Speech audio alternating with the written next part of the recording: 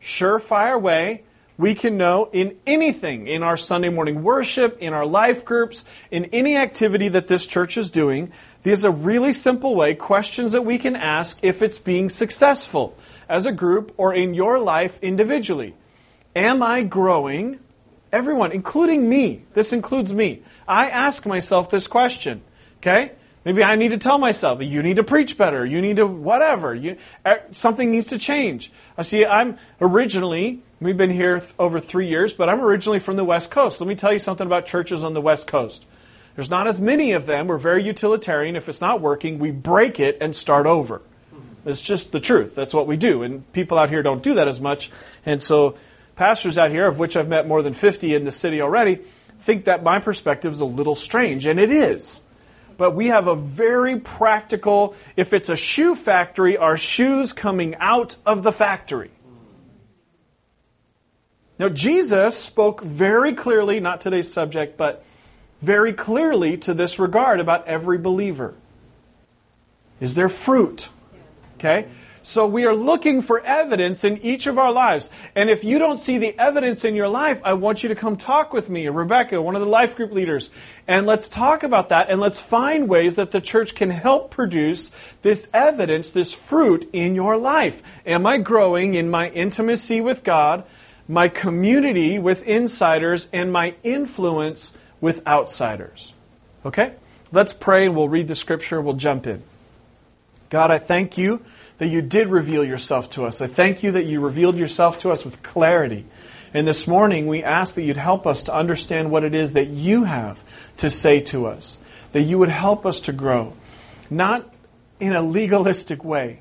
Not on a to-do list to try to be like someone else. That there would not be any comparison in the church.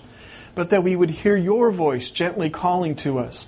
And that we would respond to you. I thank you for it, Lord, in Jesus' name. Amen. So this message is huge, and there's no way that I'm going to get through all of it, but let's at least read the story together. Acts, and I'm going to start in chapter 8, in verse 26. Okay? Acts chapter 8, verse 26. I'm reading from the New Living today. If you don't have a Bible, we have some. Sorry, I forgot to mention that earlier. In the middle of the room. Okay, so what's already happened is Jesus ascended. The Holy Spirit came down, delivered power. We saw thousands of people come to faith in Christ in Jerusalem. We saw Stephen was murdered. Okay? The church was starting to grow. And then a political persecution started to come against the Christians. And they finally started to obey Jesus' words when he told them to scatter, to go to different places. And Philip was actually the first person to go to a place that was not primarily Jewish. And right earlier in this passage, as he goes to Samaria, which is primarily people of mixed race. Now the next thing that we see here is Philip's action, chapter 8, verse 26. As for Philip, an angel of the Lord said to him, "Go south down the desert road that runs from Jerusalem to Gaza." So he started out, and he met the treasurer of Ethiopia, a eunuch of great authority under the Candace. Now, Candace was not a proper name. It's a title, kind of like Caesar, okay? Candace, the queen of Ethiopia. The eunuch had gone to Jerusalem to worship, and now he was returning. Seated in his carriage, he was reading aloud from the prophet Isaiah. The Holy Spirit said to Philip, "Go over and walk along beside the carriage." Philip ran over and heard the man reading from the prophet Isaiah. Philip asked, "Do you understand what you're reading?" The man replied, "How can I unless someone instructs me?" And he urged Philip to come up into the carriage and sit with him. The passage of Scripture that he had been reading was this: "He was led like a sheep to the slaughter, and as a lamb is silent before the shearers, he did not open his mouth. He was humiliated and received no justice. Who can speak of his descendants? For his life was taken from the earth." The eunuch asked Philip, "Tell me, was the prophet talking about himself or someone else?" So beginning with this same scripture, Philip told him the good news about Jesus. As they rode along, they came to some water, and the eunuch said, "Look, there's some water. Why can't I be baptized?" He ordered the carriage to stop, and they went down into the water, and Philip baptized him. When they came up out of the water, the Spirit of the Lord snatched Philip away. The eunuch never saw him again, but went on his own way rejoicing. Meanwhile, Philip found himself farther north at the town of Azotus. He preached the good news there and in every town along the way until he came to Caesarea. Now, influence with outsiders. You notice that in the Scriptures, people that were not believers, people that were not religious people wanted to be around Jesus? Did you notice that? Do people who consider themselves far from God, lawbreakers, not believers, want to be around you?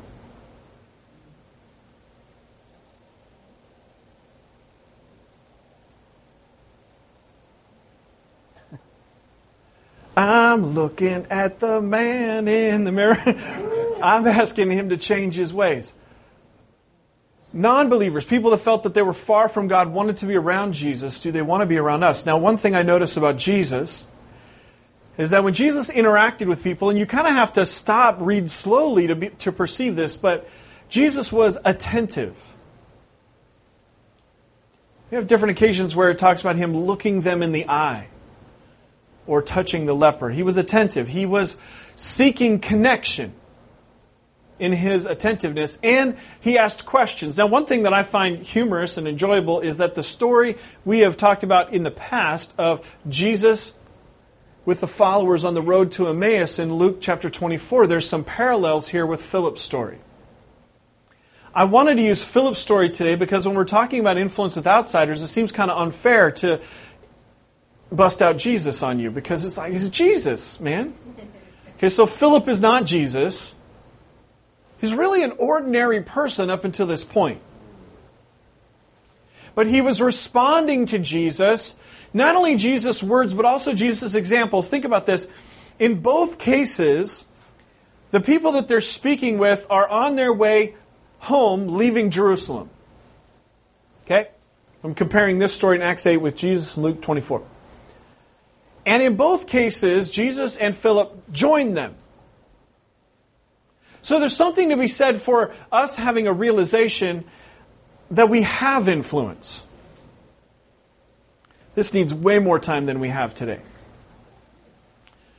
If you're here today and you believe in Jesus, you're born again. Whether you realize it or not, you carry the presence of God. Because what did he say? What does the Bible say? The Bible says that the same Spirit who raised him from the dead will what? Live in you.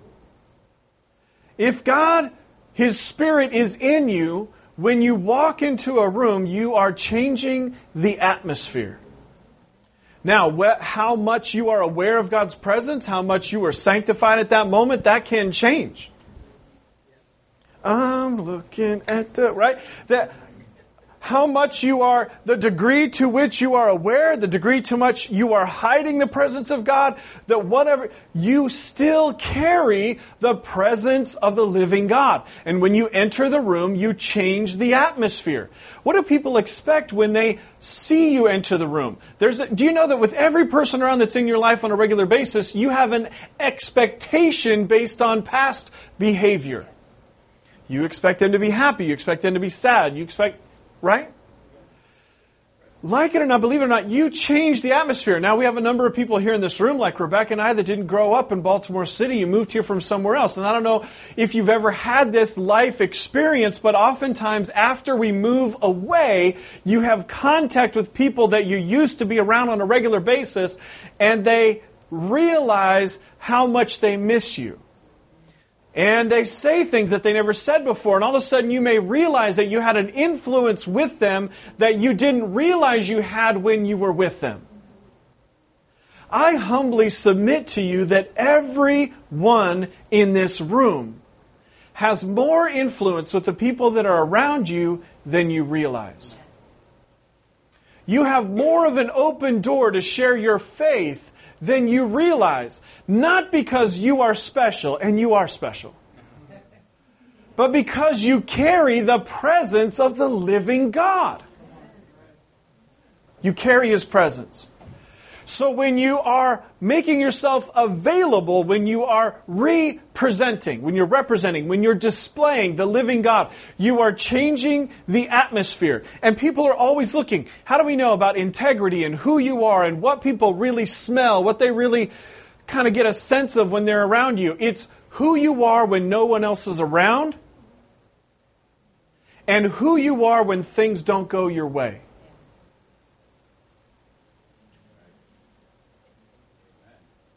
That's integrity. Who you are when no one is around and who you are when things don't go your way. That's how we know how much Jesus is on tap, available, ready for those that are around you. We are always displaying. We are always on display. We are always representing Jesus. People are always aware.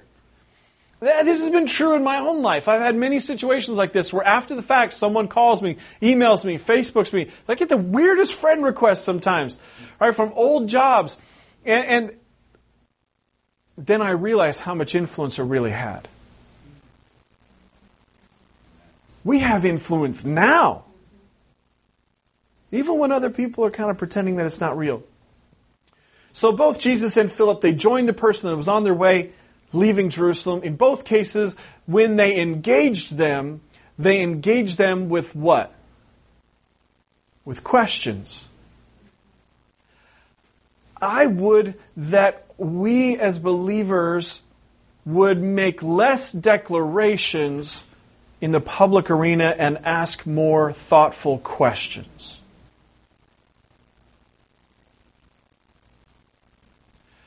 I think we represent Jesus more when we ask questions. Well, they need to know the truth. Yes, but you're not God.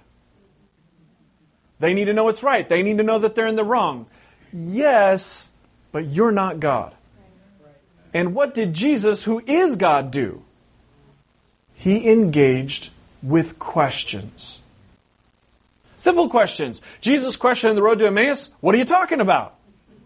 Philip's question, what are you reading? Do you understand what you're reading? Engage with questions. You know, I could talk for an hour just about questions. I've done it in the corporate sense, done it in the church sense. Open-ended questions are different than closed questions. Closed questions are yes or no. Open-ended questions are not yes or no.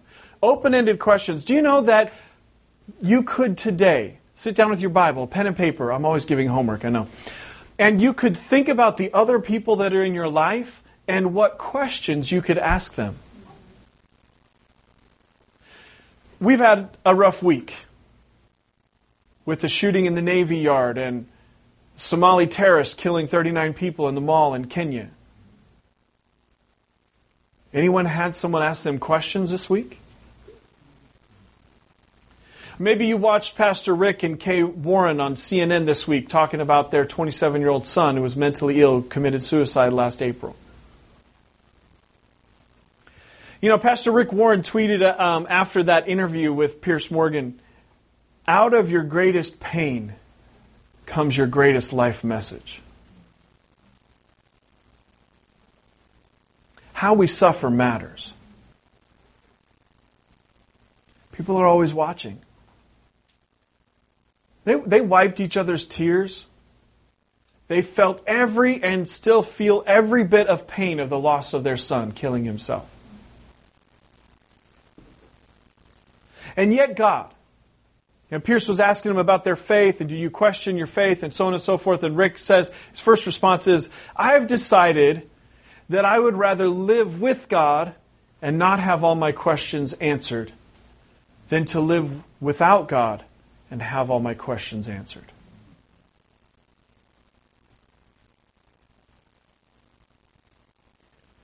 You have influence. Somebody this week was looking at you and how you would respond to the shooting at the Navy Yard, how you would respond to getting a promotion, how you would respond to getting demoted. Someone's always watching. Do we engage with questions? Do we have a God perspective? Do we have hope? Do we choose joy? In both situations, Jesus' death and resurrection becomes the topic of conversation. And in both situations, this story from Acts 8, which is hilarious for a lot of reasons we don't have time to talk about today, and Jesus on the road to Emmaus. In both situations, Jesus' death and resurrection becomes the topic of conversation, and the person engaging them uses the Scripture to describe it. You notice that? Both Jesus and Philip go back to the Bible to explain. But you know that you have to earn the right to have real influence? Influence can be like cotton candy, or it can be strong. You hear what I'm saying? If you want to have real influence, deep, lasting influence with a person, it's earned. It's earned. It takes time. It takes time in relationship. It takes being engaged. It takes you showing up every day. It takes you showing up every day and being who you said you are. Because that's what God did. And when we do that, we earn influence. And when you earn influence and you show the other person dignity and respect by asking them questions and then listening and not interrupting them with what you want to say next, but listening to them for real. You're showing them dignity. You're showing them God's sacrificial love. Then you have earned the right to speak the truth. Are you with me? Am I growing in my influence with outsiders? Everyone, even President Obama, is still in a place of growing in influence. Everyone in this room is in a place of growing in influence. Now, you can stall out, quit maturing, go backwards, but every one of us has an opportunity to go forward in God. Your life in God is not just so that you can have the peace of checking the God box and knowing that you go to heaven. God's given you purpose for this life here and now. Yes, this life in this broken world. Yes, this life with your broken body. Yes, this life with broken relationships. God has purpose for you here and now. Right? And it's good.